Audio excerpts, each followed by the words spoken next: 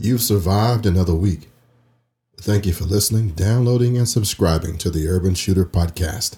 This is episode 137, On the Move. CrossbreedHolsters.com presents the Urban Shooter Podcast. Thank God for an expert. The weekly pro-gun variety show featuring the internationally known black man with a gun. 457. Your friend and brother from a different mother, That's what I call a close encounter. Ken Blanchard. Love it. That kid's a star. You're gonna love it. It's a classic.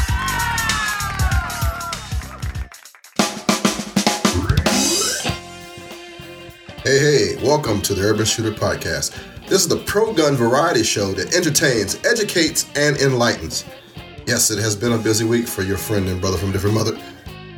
I've been sick, still kind of suffering from a little bit of it. I've been traveling. I've been on the Armed American Radio. I've got my 10 minutes of fame. Woo-hoo, hoo-hoo-hoo. And still the most famous broke man on the planet, according to the wife. But it's all good in this neighborhood. Before I get too far, let me know. Before I get too far, let me let you know that you can reach me toll-free anytime at 888-772-6262 whenever you feel like it. That's 888-772-6262. And you can leave me a message. Tell me that you love me. Please do. Give me a show idea. Tell me a joke. Provide something for the show that I can use on the air. Share a yo mama joke, whatever. All right? Or you can send me an email through blackmanwithagun@gmail.com or ken@urbanshooterpodcast.com. Now, after John Wayne gives us our Pledge of Allegiance, we're going to get into some thoughts about shooting on the move. Listener actually called me in, John, I appreciate that, and said, hey, how about doing this? So I said, hey, why not? Shooting on the move, moving while shooting, and what's moving in my head. On the move. I got trainers Massad Ayub and Rob Pincus on the station today. I got calls to a boatload of people and organizations that haven't yet returned my phone calls, but they are all going to make this show something that makes you keep coming back. Thanks for that. It would be such a lonely world if I didn't have you. Shout out to my Facebook family. You know, I posed some questions on Facebook last week and got some really good responses, and actually found a long lost cousin. She got on there and started answering some crazy stuff, totally anti-gun, and you know how people from New York City can do. But the good news is nobody on that list with all those 30-some responses blasted her. They did try to get her to stop doing the capitalized letters though, and give her a little internet etiquette, but she didn't get it.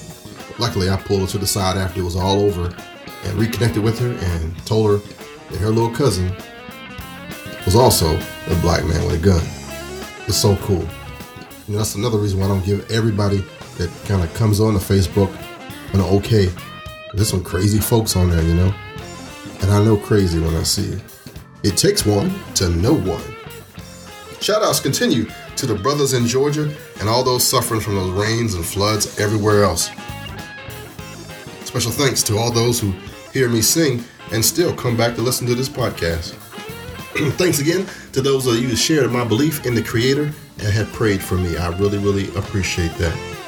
I'm going to share some info about my church before the show ends, so if it's not your thing, I'll have to catch up to you next week. Now, it's getting colder all over the country, and I may be putting up the old Harley for the season. I don't know. Let me know what's happening in your neighborhood. You know, I got my eye on a 71 El Camino muscle car, but I really don't have the money for it. But I can dream, right? Would you believe I actually thought about selling my bike? I've been riding motorcycles for 30 years. I thought maybe I could just sell this bad boy and trade it on a nice car. Talked to the wife about it, and she said, no, don't sell your bike. It's you. Man, what a good wife. I think I'll keep her. Maybe one day I'll write a book about all the bad relationships I've had. Speaking of books, the ebook I wrote about my son and I is still in edit mode. I passed it on to a listener, and I think he and his wife must have jumped off a cliff or got stuck out in open water somewhere. But anyway, I'll get it out to you as soon as I make those little corrections myself. Also, I got a couple of hot new projects for the future. I'm going to create a members-only site and also host a party during the NRA annual meeting in Charlotte, North Carolina next May. It's going to be off the chain.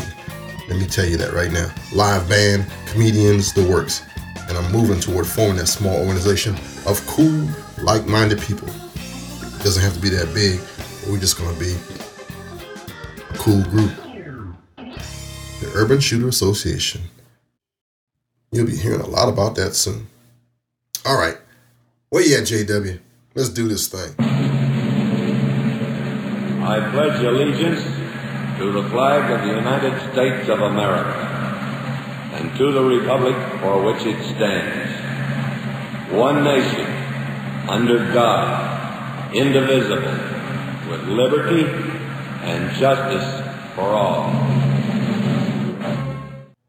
All right, last week I forgot to put up an interview that I had with Jerome from California. He's a frequent person on the forums on the Gun Rights Radio Network, and he's the calguns.net representative for the Urban Shooter Podcast. I want to let you hear from him about some stuff that just happened in California.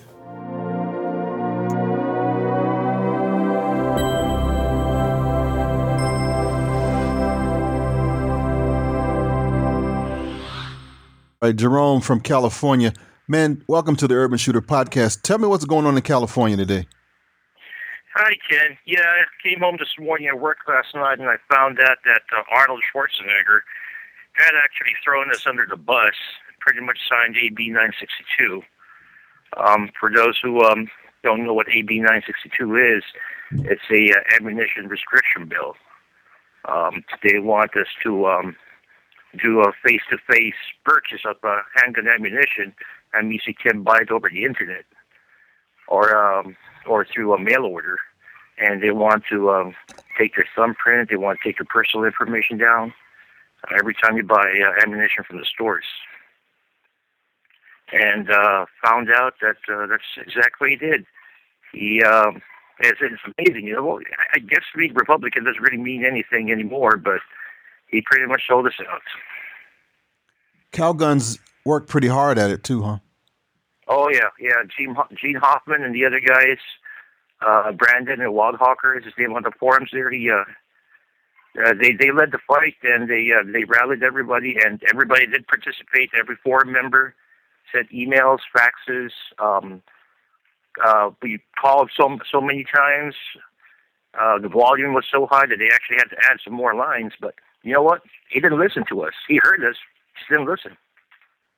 Did you feel like that deal was made before you guys even showed up?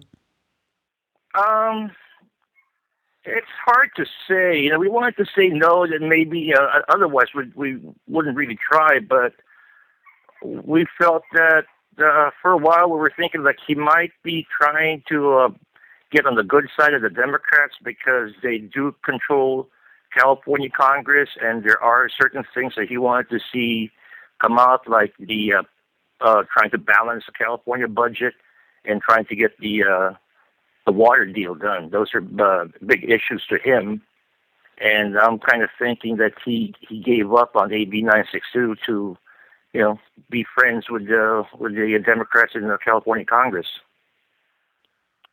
All right, what's Calgun's next move?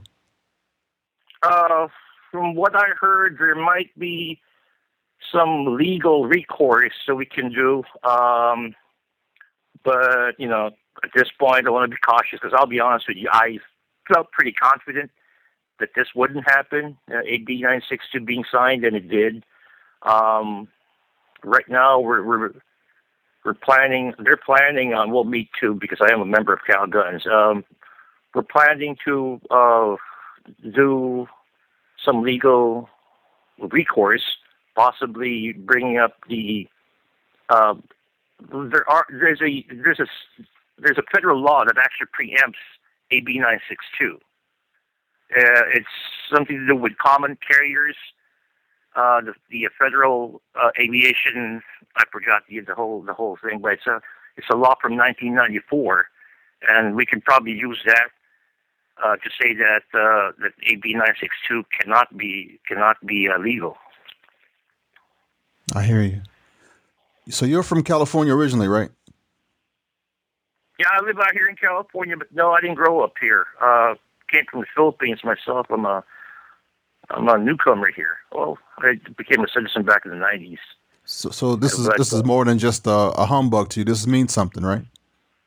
What's that? This isn't just a humbug. This means something to you, right? It does. You know, I chose to be American. You know, no, I wasn't born American. I chose to be American, and the United States Constitution means a lot to me. You know, it's all part of being American, and it hurts when you see somebody trying to tear up the Constitution in front of your face like that, and that's pretty much what it is. Absolutely, Doc. Well, we're going to keep on fighting. You know that, right? Oh yeah, you know, we did have a short conversation earlier, but it's bummed me out. It's bummed a lot of California gun owners out. But we're going to lick our wounds and take a deep breath, and then we're going to get up and keep fighting to fight. We're still in there. We're not giving up. Absolutely, man. Absolutely. See, what happens in California will happen elsewhere too, right? I'm sorry, I didn't catch that. Can you repeat that, please, Ken? You know what happens in California will be tried somewhere else too, right? Yeah. Yeah, nothing ever. You don't have to be from California for this to affect you. If you're in the United States, it's going to come somewhere. Well, like somebody else mentioned, that the stuff that the federal government or the U.S. Congress tries to bring up as far as gun control is concerned, California is usually the testing ground. They see if it floats here, they'll try to bring it up to U.S. Congress, either the Senate or the Assembly. Yeah. So all people have to pay attention to what goes on in California. Yeah. Unfortunately, yes, and that's true. And that's true. Well, like I said earlier before too, I got into gun rights advocacy being after listening to your podcast, to Mark's podcast, and the other podcasters on the Gun Rights Radio Network, and I just felt that California's point of view wasn't being heard. Our voice wasn't being heard, and I was kind of getting tired of California's being the bad example as far as gun rights are concerned. And there are a lot of California gun owners who are trying. We're not just sitting here taking it. We're actually giving it back too. Cool, man. Cool. I know that's right. Well, you got my support here in D.C. for much as it's worth. Yeah, it means a lot. And earlier I did call you because I just needed somebody to talk to, and I appreciated you talking to me and taking my call, and because that really helped me out. That kind of helped me out through the rest of the day because I was really, really down this morning.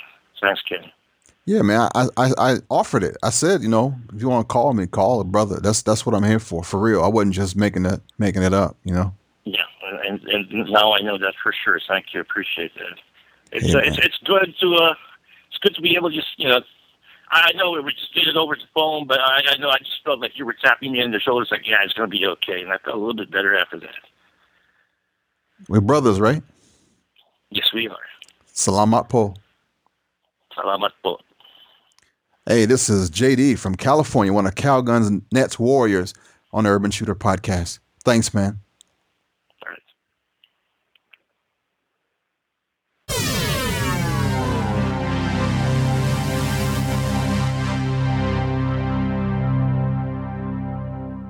All right, I'm going to plug my book, and then we'll get right on to our interview with two of the greatest firearms instructors that I know. Black Man with a Gun by Ken Blanchard is a 148-page book with pictures showing the right way and wrong way to do things, different guns and techniques, and a great primer for new shooters, an icebreaker for the experienced shooter, and a tool for the activist. Black Man with a Gun is a book that easily explains and inspires with the humor of the most audacious African American in support of the right to keep and bear arms, Ken Blanchard. Ken Blanchard is a former U.S. Marine, federal firearms instructor, private investigator, counter-terrorist, public speaker, and web personality. Ken has been featured in 2 documentaries, Fox News, the BBC, the Washington Business Journal, Washington Times, Wall Street Journal, and now with his new podcast, The Urban Shooter, on iTunes. In the book, you'll find A Letter to My Sisters, Buying a Firearm, The Racist Roots of Gun Control, the NRA, Your Rights, the Police, Religion, and Guns. Get your autographed copy today by visiting blackmanwithagun.com or by calling 888-772-6262. Get your copy now. All right after I got the last podcast up and out, Urban Shooter listener John called me with a show topic about shooting on the move, or moving and shooting. And I thought it was a great idea, but then I got all confused. You know, my hard drive needs to be refragged, so sometimes I kind of go around in circles. Shooting on the move, though, has a couple of different trains of thought for me. Shooting moving targets, multiple threats, and me personally, moving out of a car and engaging in a threat. The moving target having a gun or an edge weapon or a blunt trauma piece. Moving from one place of cover to another and maybe engaging a threat on the way. And then there's definitely the competition shooting angle where the course is defined, the targets are static, and I'm the only moving part. Personally, I have never written a lesson plan or thought about how I would teach somebody to address one of these circumstances. I have shot while moving, I have shot a moving target, and I have engaged in static targets at an outdoor range in training. But I would be kind of the guy that followed the classroom instruction on this stuff and the one to give some insight in the break room. I survived some stuff. I didn't give it much thought as to how I would do it technically correct. But instructor extraordinaire and host of Best Defense on the Outdoor Channel, Rob Pincus, is going to break down some theory for you in a few minutes. Another twist to it is the reality of that you need to keep both your eyes open, and your peripheral vision will be real key to your survival with this thing. Now, it's a lot different than shooting at an indoor range. Your eyesight is critical in this case. You have to judge your distances, your destination, and get target acquisition really fast. You have to make sure you don't step into a hole, off a curb, or into a tree before you move. You have to be able to make corrections on the move and know your limitations. How fit are you, for example? And what do you do if a bad guy changes directions on you? All that kind of stuff I'd have to put into a class and make it more official, more effective, more real. For example, if you're inside a gathering and somebody comes at you with a broken bottle or a knife, that's a little bit different than if you were outside in a parking lot. A person that knows something about edge weapons can cover a distance of about 10 yards faster than you realize, so the rules are different. And I don't follow rules too well. I just want to let you know that right now. I survive. I will cheat. I will throw something at you, or I might just run. I will shoot you before you get a clear sight picture of me, though, however, and I've been known to hit people with moving vehicles. I will fight you with my last breath. But let me stop there before I tell on myself. Here's a man I respect and love as a brother. He is part of the Pro Arms podcast team, an author of many books, the latest being the Gun Digest book of concealed carry. I interrupted his evening the other night, but got his wisdom about shooting on the move for the Urban Shooter podcast family. Here comes Massad Ayoob.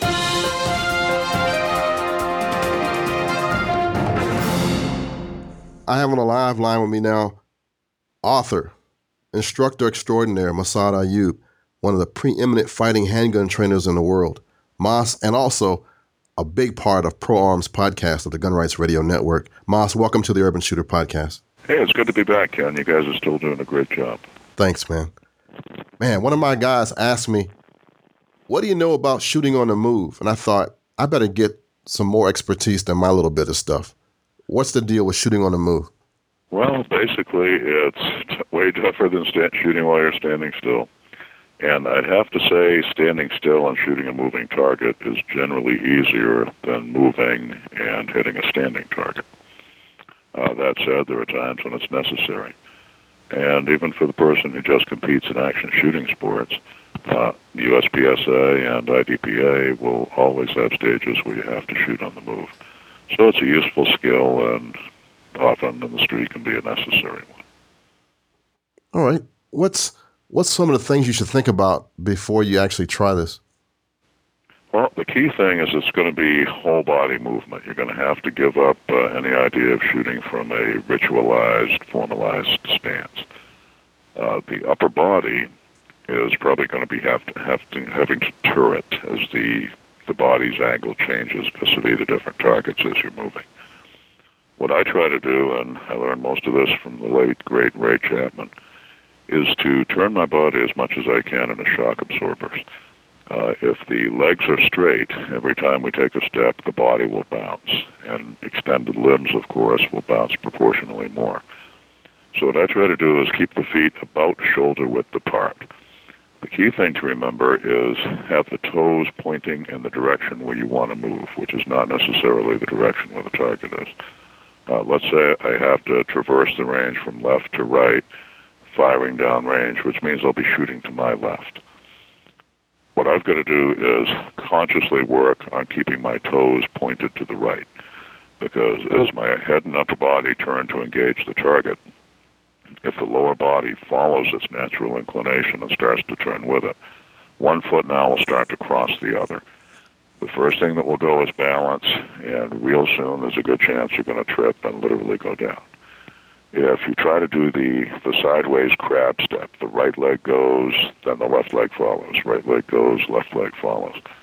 It's going to be a jerky movement, and the gun is going to jerk with it. So what you have to do is essentially turn yourself into a gun turret with the pivot point being at the waist. Big thing is foot placement. Normally, Ken, if you just look at somebody's footprints in the snow, we tend to walk with our toes a few degrees outboard of center line. And what this tends to do is rock the upper body a little bit sideways. What you've got to do is keep not just the toes, but the feet going straight in the direction where you want to go. What I tell my students is think you're wearing inline skates.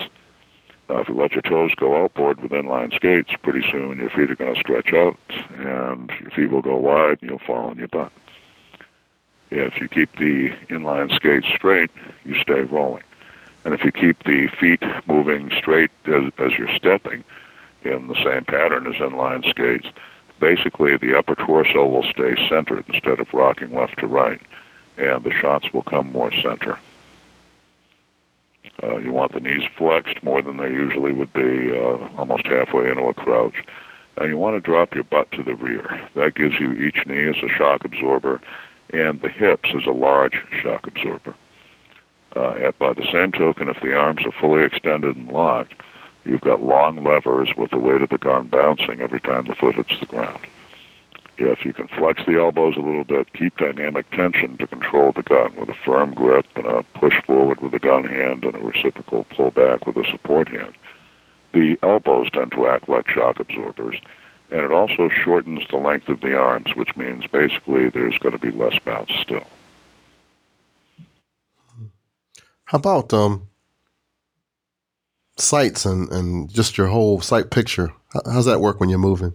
It's going to depend entirely, just like if you're standing still, how close the target is and how big a target you have to hit. If the last match I shot this weekend was a police match, the target was a B-27. And the mark there is a center X-ring that measures about 2 inches wide by 3 inches high.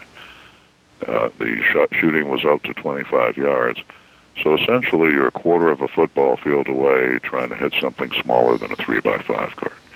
And point shooting just ain't going to work for that. You're going to need a hard-focused front sight and the conventional sight picture. If I'm in an IDPA match, and I'm moving very rapidly, and the target is only 6-7 paces away, I'm basically going to come up, look over the top of the gun, and it's not point shooting per se, but it's crude aiming. And when I see the front sight in the middle of the 8-inch center circle I need to hit, I'm going to break the shot as fast as I can. It's still two-handed grip and everything? If at all possible, yeah. I know there are some people who advocate one-handed shooting for shooting on the move. What I found is the only time that's really a good idea is if you're moving with your gun hand side toward the threat.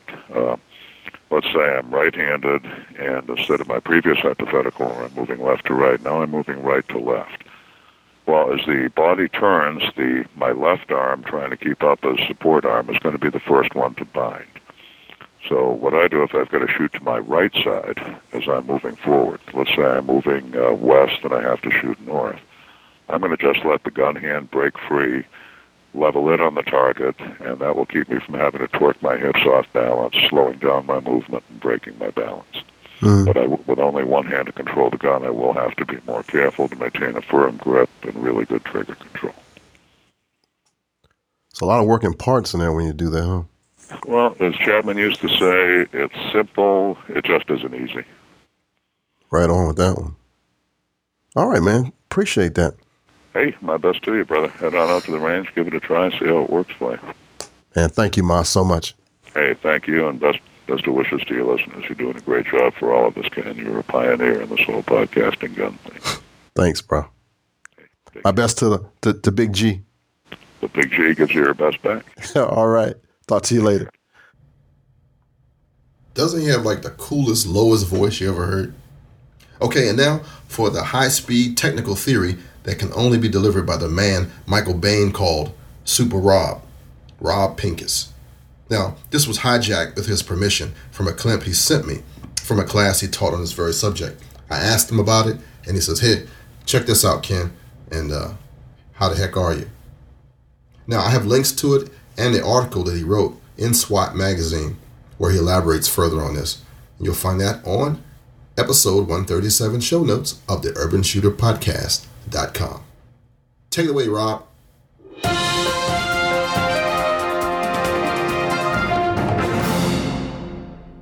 We've known for a long time that the shooting and moving that most people do on the square range or do in competition isn't congruent with the type of motion that people do when they're really scared. We try to take people's natural inclination to move because we know that's going to happen. In the APS training, what do people do? People run. People try to create distance. People get away from, even if they're shooting while they're doing it. Kind of like you were talking about, that guy turned and shot somebody in the shin. We know that people are going to do that. We're trying to kind of focus that, right? We're trying to focus that into meaningful movement. So we're trying to take people to get people to recognize when they flinch, when they go into that reaction. We want them to not just move randomly, but actually move laterally, move offline, because that's the maximum efficient use of their motion while they're presenting the gun, while they're going from the holster, while they're getting the gun out of their purse or whatever they're doing. The idea being, I'm going to recognize, I'm going to lower my center of gravity, that's a natural reaction, so that I can move, and I'm going to have the natural inclination to move. Fine. It's not even a good idea to fight against that natural inclination, but we do want to focus it. So again, we're taking the natural reaction, we're trying to focus it a little bit better into or take it and make it a better response. Here's our reaction. Our response is going to be lateral movement as we get our firearm out if we need to shoot. Then we stop and shoot.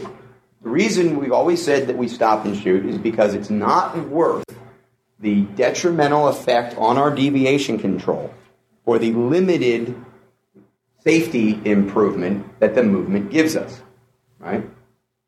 I still feel that way very strongly, that if someone's shooting at us and we're going to return fire from a two-handed position of extension, or if someone is greater than two arms reach from us and they're coming towards us and we're going to shoot from extension, they're coming towards us with a knife to choke us, to hit us with a stick, whatever, that we are going to be able to perform better and shoot better and affect that person's ability to hurt us faster with shooting while we're planted, because the movement isn't going to stop the guy with the gun who's 10, 12, 15 feet away. That movement's not going to stop him from hurting us.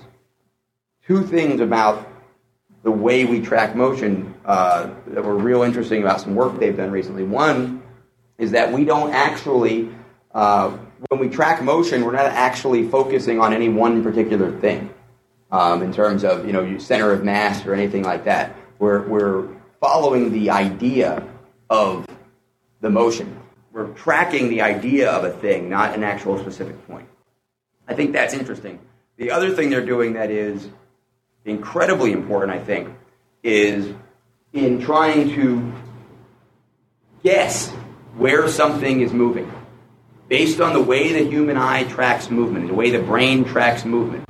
Given the option of an endpoint or a starting direction and velocity, which do you think is better for establishing motion tracking. I can tell you one of two things. All right, I can tell you the direction and velocity that something's going to move, or I can tell you where the thing's going to end up.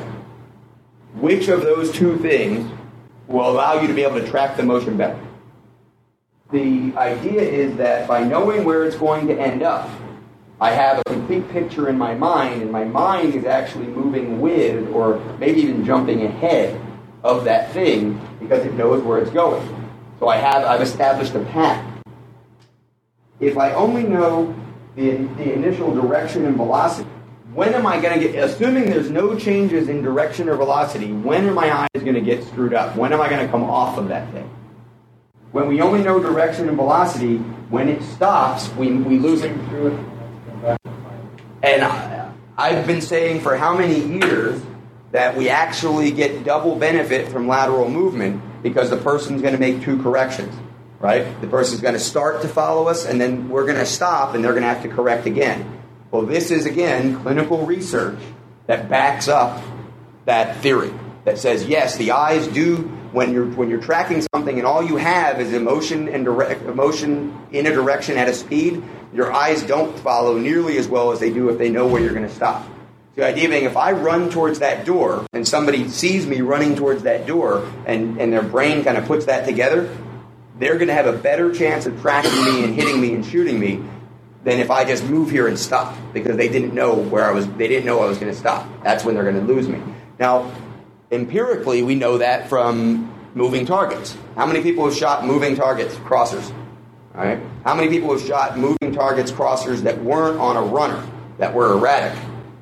And you see a lot of people miss a lot of shots when stuff's starting and stopping and moving it back. Is that similar to your experience? That's a tangent. Getting back to the motion, the idea being we teach lateral motion stop and shoot for a couple of really good reasons. The number one really good reason is if you need to extend and shoot, it's the shooting that's going to solve the problem and get the shooting done. And you're going to shoot better if you're planted than if you're moving. The other reason is that people have been taught for years to do contrived different, duck walks, happy walks, Groucho walks, whatever, and, turn their torso this way and turn their legs another way and walk that way and shoot this way kind of stuff. That's not, that stuff looks good on a range. The triangle drill that we did at that one school, the idea that you're going to walk forward first, into a corner, and then you're going to walk backwards out, and you're going to sidestep back this way, all while keeping your torso oriented on the target. That's a great range drill, except it's a great range drill for that drill. It's not really doing, no one's going to do that in the real world. It's not how people walk. It's not how people move, especially under that stress and fear of getting out of the way and trying to survive. So rather than choreograph stuff to a level that I know it's never going to play out, let's plant and shoot. Let's get the shooting done. All right? If we know we need to shoot, let's get the shooting done. So, why is shooting and motion drill? The shooting and motion drill came about because because of that one little piece of the puzzle, which was the explanation for the longest time. If you move, you lose more in terms of percentage likelihood of getting safe to the movement because of its effect on your ability to control deviation than you gain in safety by moving at the speeds most people move when they're doing shooting and moving. All right, so the clinical research now says I also lose by moving in a steady path towards a endpoint or in a steady direction at a constant velocity. So even if I'm moving fast and in theory gaining protection from the movement based on speed, if it's consistent movement, if I'm not stopping, if it's not erratic, then I'm going to end up getting tracked anyway, because the eyes are good at tracking things when they predict the endpoint, when they predict what's going to happen. It's only when you stop or you change direction that the eyes come off and the person's going to have to correct again.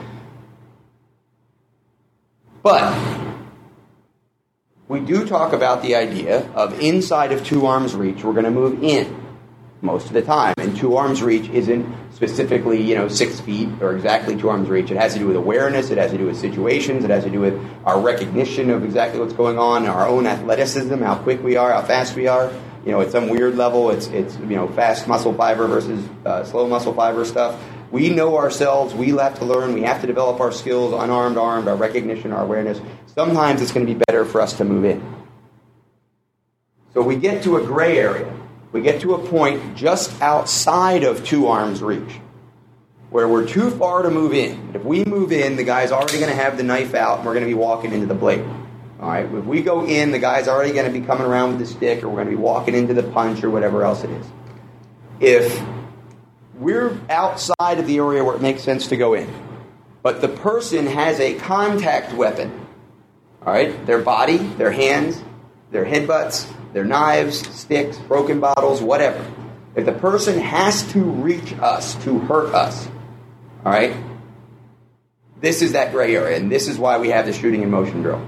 So I've got a guy over here at the end of the table, 8, 9, 10 feet away.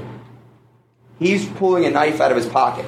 So by the time I'm aware of it, I see the motion. I see the arm coming up. I see the motion. By the time I'm aware of it, the knife's already coming out.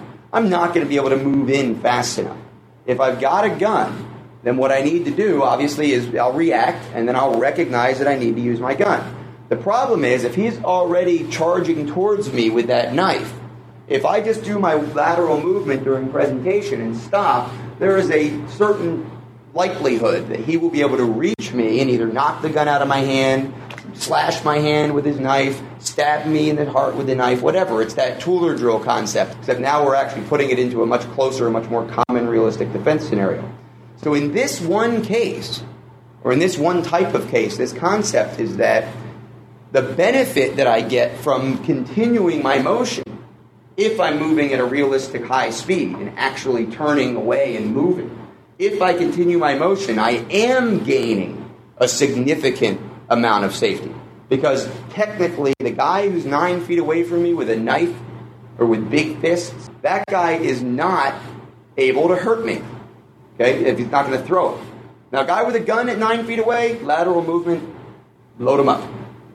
Shift, stop, shoot. Guy with a knife that has to close that distance and is charging at you or is indicating he's about to charge at you, the recognition we want to that stimulus is it makes sense to keep moving because he is 0% dangerous to me as long as he's outside of 2 arms reach. The minute he gets within 2 arms reach and I have an extended arm, or he gets within 1 arm's reach and my hands are in, he becomes 100% dangerous. That's when the knife can hurt me. That's when he can grab my throat. That's when he can punch me in the mouth. That's when he can hit me with a stick. So I gain so much. I gain infinite levels of safety by keeping him away from me. If you think about it, the way this is going to look, when this guy reaches into the pocket and grabs the knife, I see the knife coming out, and I'm just beyond my 2 arms reach, right? I'm not close enough to do something about it. If I recognize this and turn, come after, he comes after me. As he's coming after me, I'm going to keep turning. It's going to become like a spiral or a circle. I'm going to try to get away. I'm going to keep this hand up, right? If I bump into something, great. This is one-handed shooting with rapid, fast, super fast movement. It's really moving to try to get away from a guy who's charging at you to stab you. It's not duck walking away. Really fast, dynamic motion to try to get away. All right? And it's going to end up looking like a circle. It's the old physics, it's the 5th grade physics relativity explanation, right? You're standing on the street, school bus goes by, kid has a tennis ball. He's throwing the ball up in the air. If you take away the kid and you take away the bus, and the bus is going 60 miles an hour, and it takes 1 second for the ball to go up and come back down into his hand, what does the motion of the ball look like to your eyes? It looks like a big arc, right? It starts going up over here, and the bus travels 86 feet in a second at 60 miles an hour. It comes back into his hand over here. In the school bus, the ball looks like this. It's going up and down relative to the kid because he's moving 60 miles an hour too. So to you guys, this looks like a debacle of chaos and fast movement, and it is. But to me, it looks like I'm staring at his chest through the gun the whole time with my gun at extension. So the relationship between my eyes, the gun, and the head, or the target, is the same as it would be here, right? If he were just a static piece of paper. I'm trying to keep that as much the same as possible by looking through the gun, even though my body's turned away. So it's that shooting in 360 degrees, rapid presentation from the holster, but it's realistic, fast movement. Now, we can do that all day long. We can simulate that force on force. We can do it at real speed. We can do all that stuff. The question becomes, how do I train it live fire? Because again, do it in context. If I'm doing it with airsoft, I'm going to fire 9 rounds in a second and a half, and I'm going to have 0 recoil. Right? If I'm doing it with sim guns, I'm going to fire 5 rounds in a second and a half, and there's going to be almost no recoil. So, am I really getting a one-to-one? Am I learning to appreciate what my Glock 23 40 caliber, super loads are going to feel like under recoil, and how hard it's going to be to control recoil when I don't have my weight behind the gun and all that stuff? Absolutely not. So I'm not going to get the proper respect for how difficult this is still going to be. So what's the drill? The drill is set up a target, get 6-7 feet away from it, relatively close, but behaviorally you want to establish the recognition of it's outside of 2 arms reach. Imagine a situation with a buzzer. This is a shot timer. You guys have never seen me use a shot timer before. We use a shot timer on this one. We're going to time it so that what happens is when the buzzer goes off, the student has to both move across a line in one direction or the other and get 2 or 3 shots off preferably into the high center chest area in what I've been using is 2 seconds or less. All right. Now I find that to be a good starting place to get people to really have to shoot and move. In less than 2 seconds. In less than 2 seconds, yeah. Because if someone if you tell them 3 seconds, they don't really have they don't have to move that fast for what you're setting up, or you're going to put those lines so far out that by the time they're 3 seconds away, if they're 2.5 seconds moving as fast as they can off that line, now they're at like 15, 20 feet. Well, if they're at 15, 20 feet, you can stop and shoot, right? So the idea is if at some point during that, if the guy who's coming after you stops, then you stop too. And he starts moving again, you start running again. In theory, if he's going to get within 2 arms reach. Now, if he starts running and you can just shoot him and he's done, then great, you shoot him and he's done.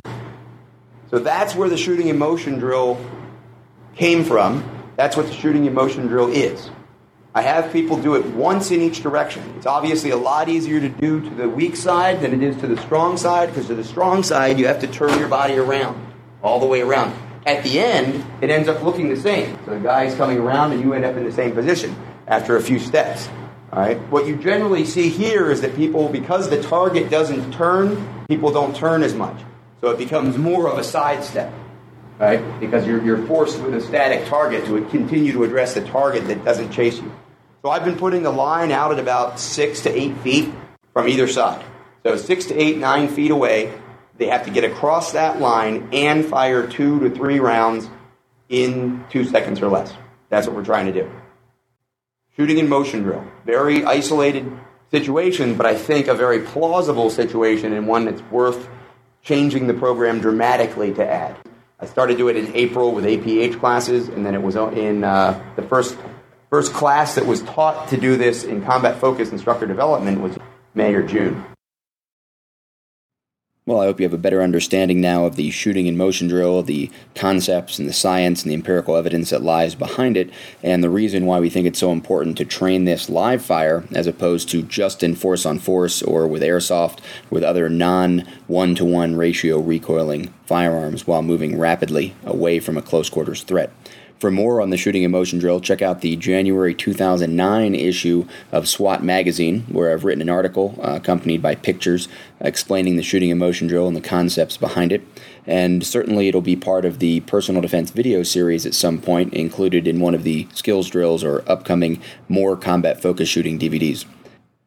Lastly, one other place you'll definitely be able to learn about the shooting in motion drill is the upcoming Outdoor Channel television program, The Best Defense. Starting in early January 2009, myself and Mike Janich will be co-hosting and instructing on this new program, which is put together by Michael Bain of the Shooting Gallery and Cowboys television programs that have been incredibly successful on the Outdoor Channel. All right. Now, somewhere between my mumbling, Moss, and Rob, you pulled out something from that, all right? Nobody has all the answers. What works is what works. Remember that. The Minister of Defense, the pastor of paladins, patriots, and pistoleros will be right back after these commercials. Hey, looking at some Kydex holsters? Or how about something really cool for your tactical light? Or a way to carry more than one magazine at a time? Check out some brilliant new designs at Garrett Industries.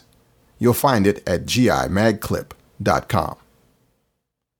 Fellow Urban Shooter listener Rod Garrett has some hybrids of leather and Kydex that I use myself. Check it out at gimagclip.com. My prices are low, and I work with great speed, and my work is 100% guaranteed. Hey, let me ask you a question. Have you purchased your Zombie 2.5 targets yet? Why order a Zombie target? When you order a Zombie 2.5 target, you support the Urban Shooter podcast. When you order a Zombie 2.5 target, you help raise money for a minivan for the little church Ken pastors in D.C. When you order a Zombie 2.5 target, you sharpen your skill. When you order a Zombie 2.5 target, you get an autographed copy. When you order a Zombie 2.5 target, you get to participate in the weekly internet match. When you order a Zombie 2.5 target, you can get your target analyzed online by professional firearms instructors. When you order a Zombie 2.5 target, you can show off your skills on the Urban Shooters forums on the Gun Rights Radio Network. Each target costs $2 and you can get them on blackmanwithagun.com, urbanshooterpodcast.com, and wherever cool places are. Have you purchased your Zombie 2.5 target yet?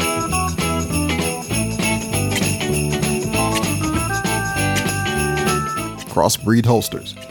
Have you seen the latest ads in the American Handgunner magazine, the American Rifleman, or any other quality magazine about Crossbreed holster products? Make sure you order something for yourself and someone you like from Crossbreed holsters, makers of good quality, affordable, and American-made leather products. Crossbreedholsters.com.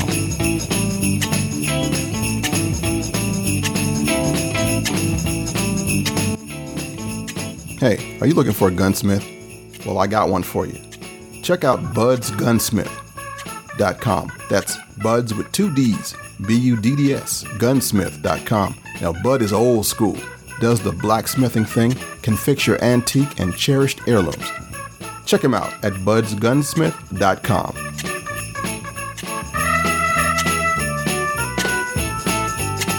And now, back to the man who's packing more than a Browning.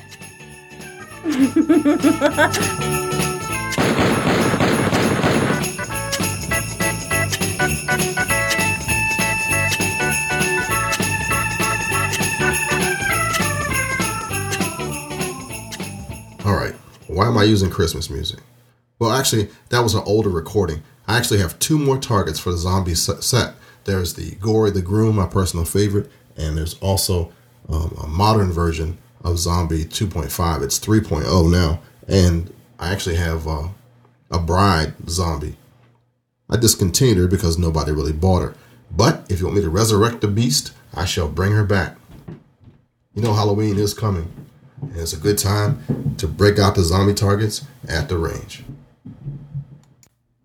Hey, let's continue with Zombie Strike, just in case you've missed it. This is Zombie Strike.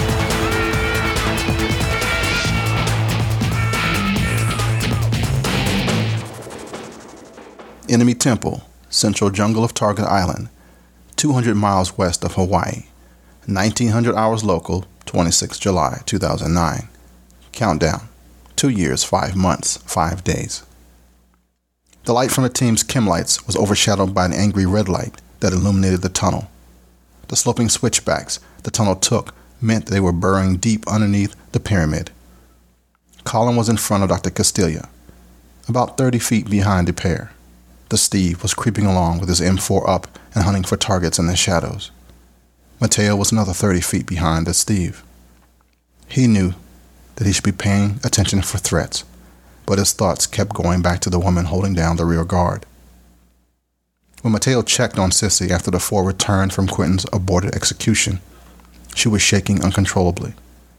Mateo was about to call for the Steve, but Sissy grabbed his hands.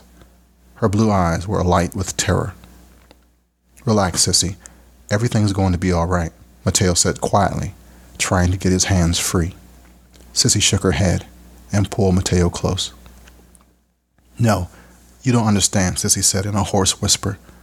I'm not like the rest of you. I thought I could hide it. I thought I could just push it down and do my job. Sissy choked back a sob. But I can't. I can't face the fear anymore. Mateo was at a loss for words. There was something desperate in Sissy's pleas. Instinctively, he hugged Sissy close and rocked her like he had done for his daughter a lifetime ago. The others politely ignored the two.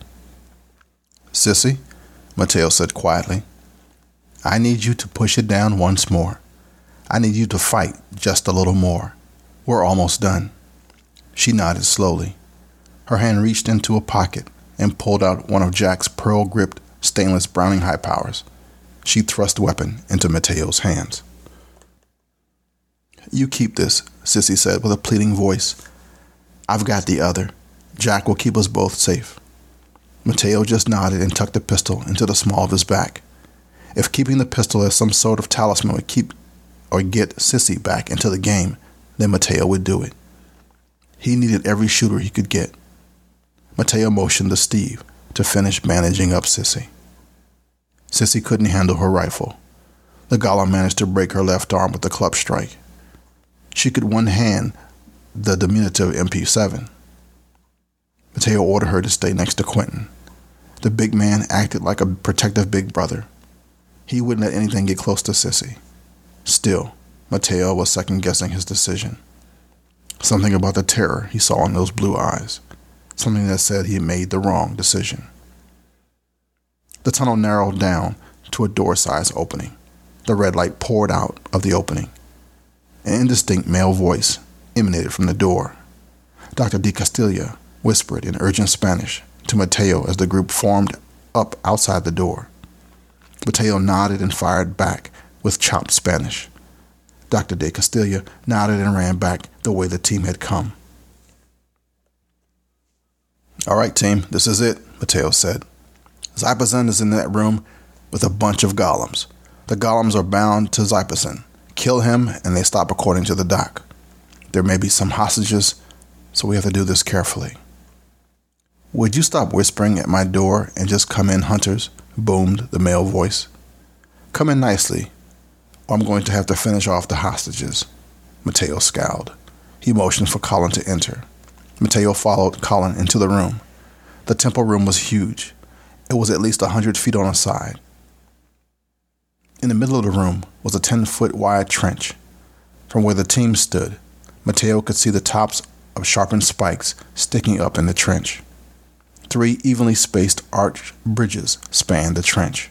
The temple room was completely lined with glittering tiles. Mateo could tell from the color because the eerie red light bathed the room.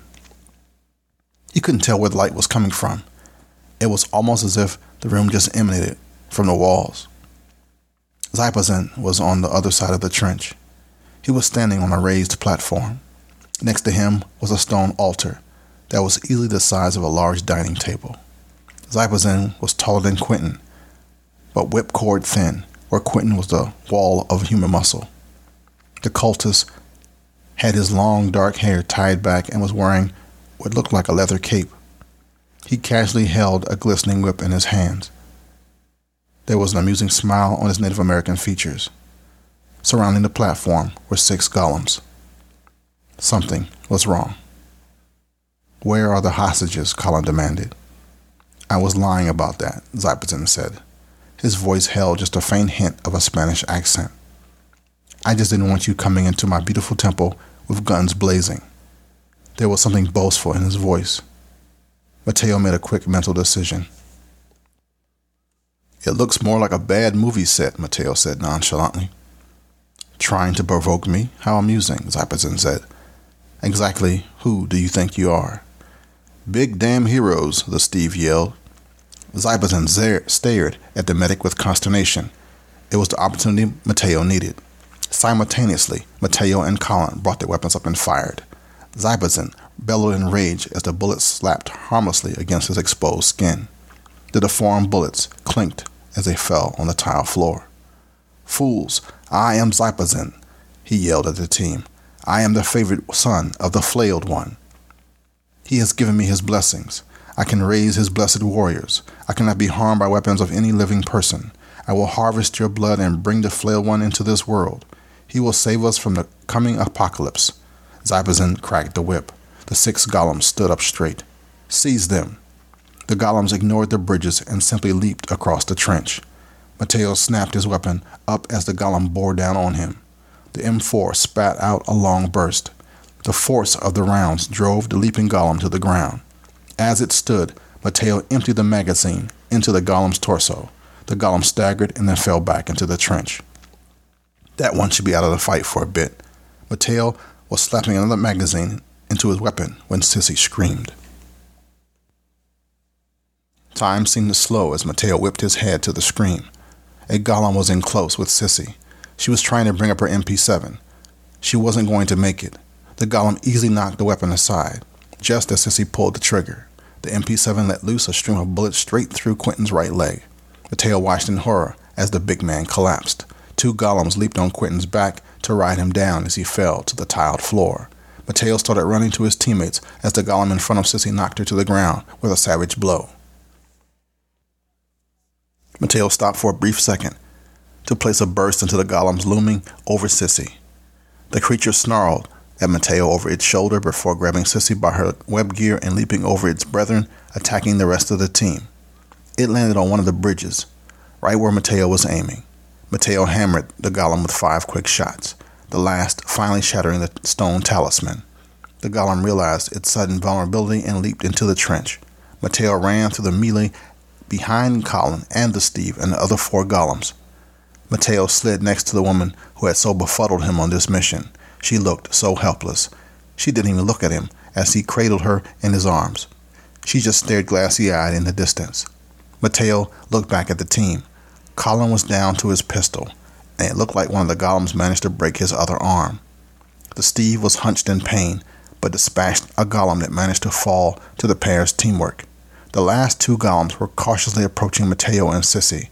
Quentin wasn't moving. For all Mateo knew, the friendly giant was dead, just like Jack. The sudden thought hit Mateo with the force of a hammer. It couldn't be that simple. Mateo looked at Zypazin. He was watching Colin and the Steve fight it out. He turned to face Mateo. His smile was smug. He knew that the team wouldn't be able to stop him. Mateo reached back to where he had tucked away Jack's pistol. No weapon of a living person. What about the weapon of a dead person? Mateo racked the slide and felt the slippery weapon chamber around. At this point, Mateo's options were limited. Zypazin gave Mateo a condescending look as the team leader leveled a pistol at him in a classic Weaver stance.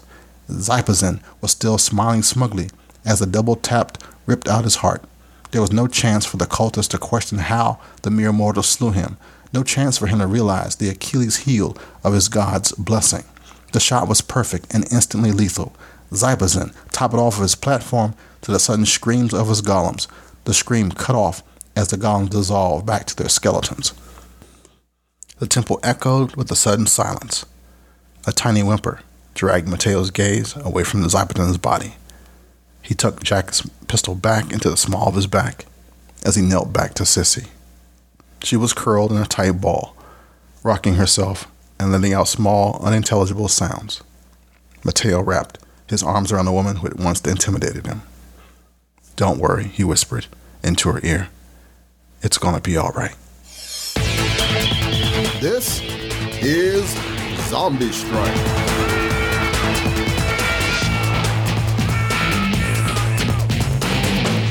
Hi, Urban Shooter listeners and lovers. Visit the new urbanshooterpodcast.com. There's a new email contact, and you can read past and new show notes for each episode, comment directly online, check out the wiki, the zombie page, and all the cool stuff on urbanshooterpodcast.com. All right, thanks, Dee. You know, Halloween is on the way, and that's one of my favorite non-religious, non-real holidays because of the parties. I remember when I was living in England, man, we used to have some serious, what the Brits called fancy dress balls back then. You know, you wear costumes and act a fool, and sometimes people would tell on themselves by the stuff they wore. You have some lady who had some secret desire to be a floozy. She was wearing that thing.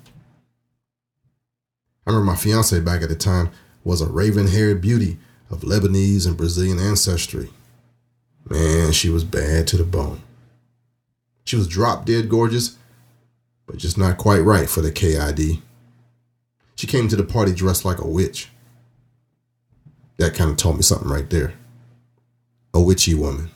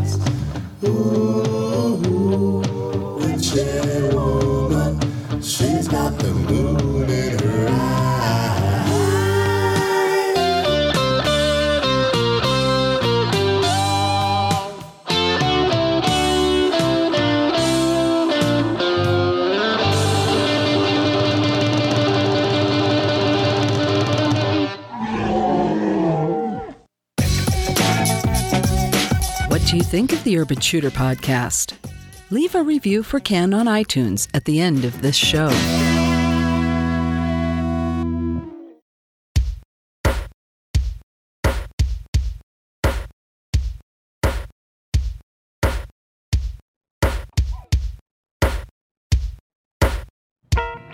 I'm going to save my little piece about the church until the next episode.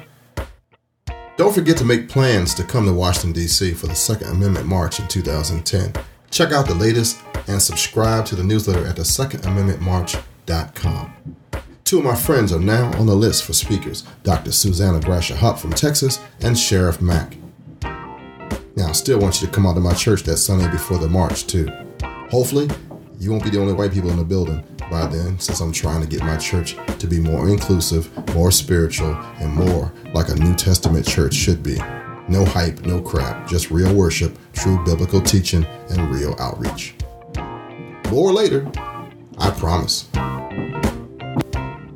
But you're asking yourself, he said white people, didn't he? Yeah, I did. Not everybody that listens is the same color, I know that. But I know you're thinking it, so I might as well have said it, right? If there's an issue, send your brother a note. I'll stand corrected if I offended you. You know I love you. You too.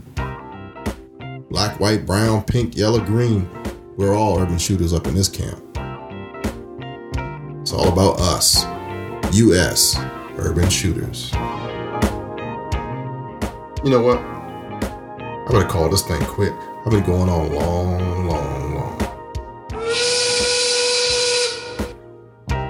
Thanks for letting me share all this with you, and consider joining the Urban Shooter Association. We are going somewhere, and this is bigger than a podcast. Special thanks again to Moss and Rob. Also, shout out to Gail and Eric, Mick, and Daniel, fellow podcasters that I have enjoyed this week. Also, Alex the Man Haddox of Personal Defense. The dude is tops. And Eric, I was listening to the Handgun Podcast, and Eric Shelton of Handgun Podcast made a pretty bold statement about the gun owners of America. And I just want to recognize the brother for having cojones. And I appreciate that. Good call, Dave. Good call.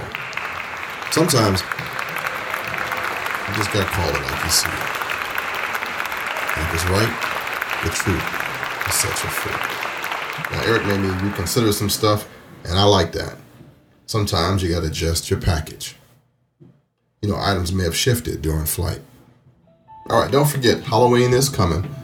And just a quick question, it's kind of stupid, but what weapons would you use to fight some of Hollywood's favorite monsters? Check out the poll on urbanshooterpodcast.com and send in your thoughts. Now, the show is on Twitter at urbanshooterpod, and I'm on Ken Blanchard, and that same thing, Ken with 2 N's. I think that's going to be it for this week, even though I probably forgot something. But if I did, there's always next week's show. Tell somebody about the Urban Shooter Podcast, and if you didn't like something, tell me so I can try to fix it. This is your friend and brother from a different mother, wishing you safety from all those things that can go bump in the night. Until next week, shalom, baby. The music heard in the beginning was from Tyrone Shoes and his Funky Blues, and the title track was called Funkin' A, and the other song was from Psycho Soul on podsafemusic.com, and that tune was called